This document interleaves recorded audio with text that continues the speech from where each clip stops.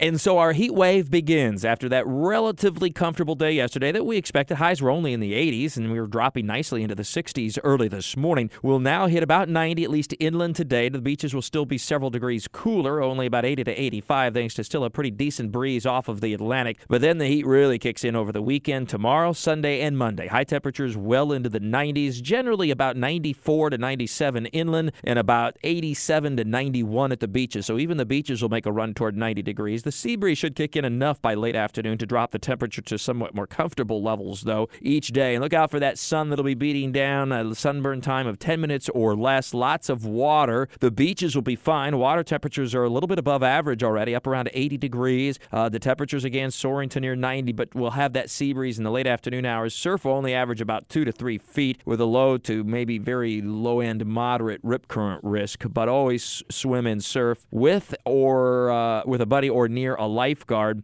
As far as the hottest Memorial Days on record, well, this will go down as one of the hottest Memorial Day weekends on record when you count in all 3 days, Saturday, Sunday, and Monday.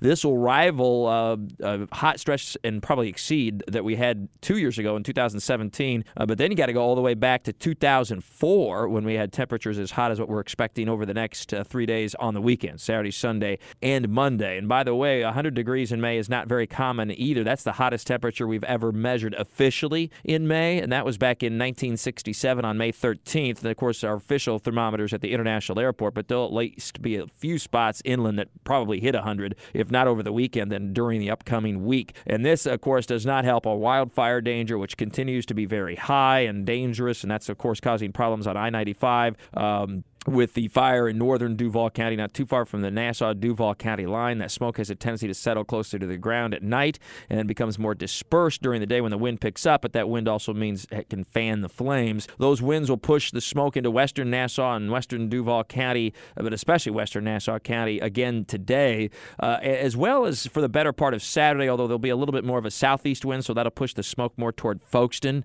instead of necessarily western Nassau County. And then a little more out of the south on Sunday could push that smoke into the Kingsland, Georgia area, and then more out of the southwest by Memorial Day could push that smoke into the Fernandina Beach area. So it'll kind of shift around and move a little bit, of course, depending on the wind direction and the wind speeds. Otherwise, a very high wildfire danger is going to continue through the weekend and all of next week. I still do not see significant rainfall prior to next weekend, as it would appear right now, with at least at that point some scattered showers and thunderstorms.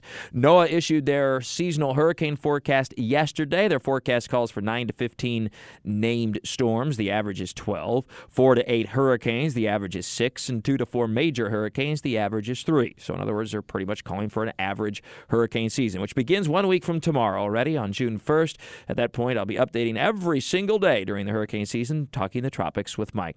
Have a great and safe weekend. Remember to stay hydrated and keep that sunscreen handy. Apply and reapply with all your weather all the time. And with a salute to all of the young women and men serving now and all those who did serve, our veterans out there, and of course those that sacrificed the ultimate, their lives.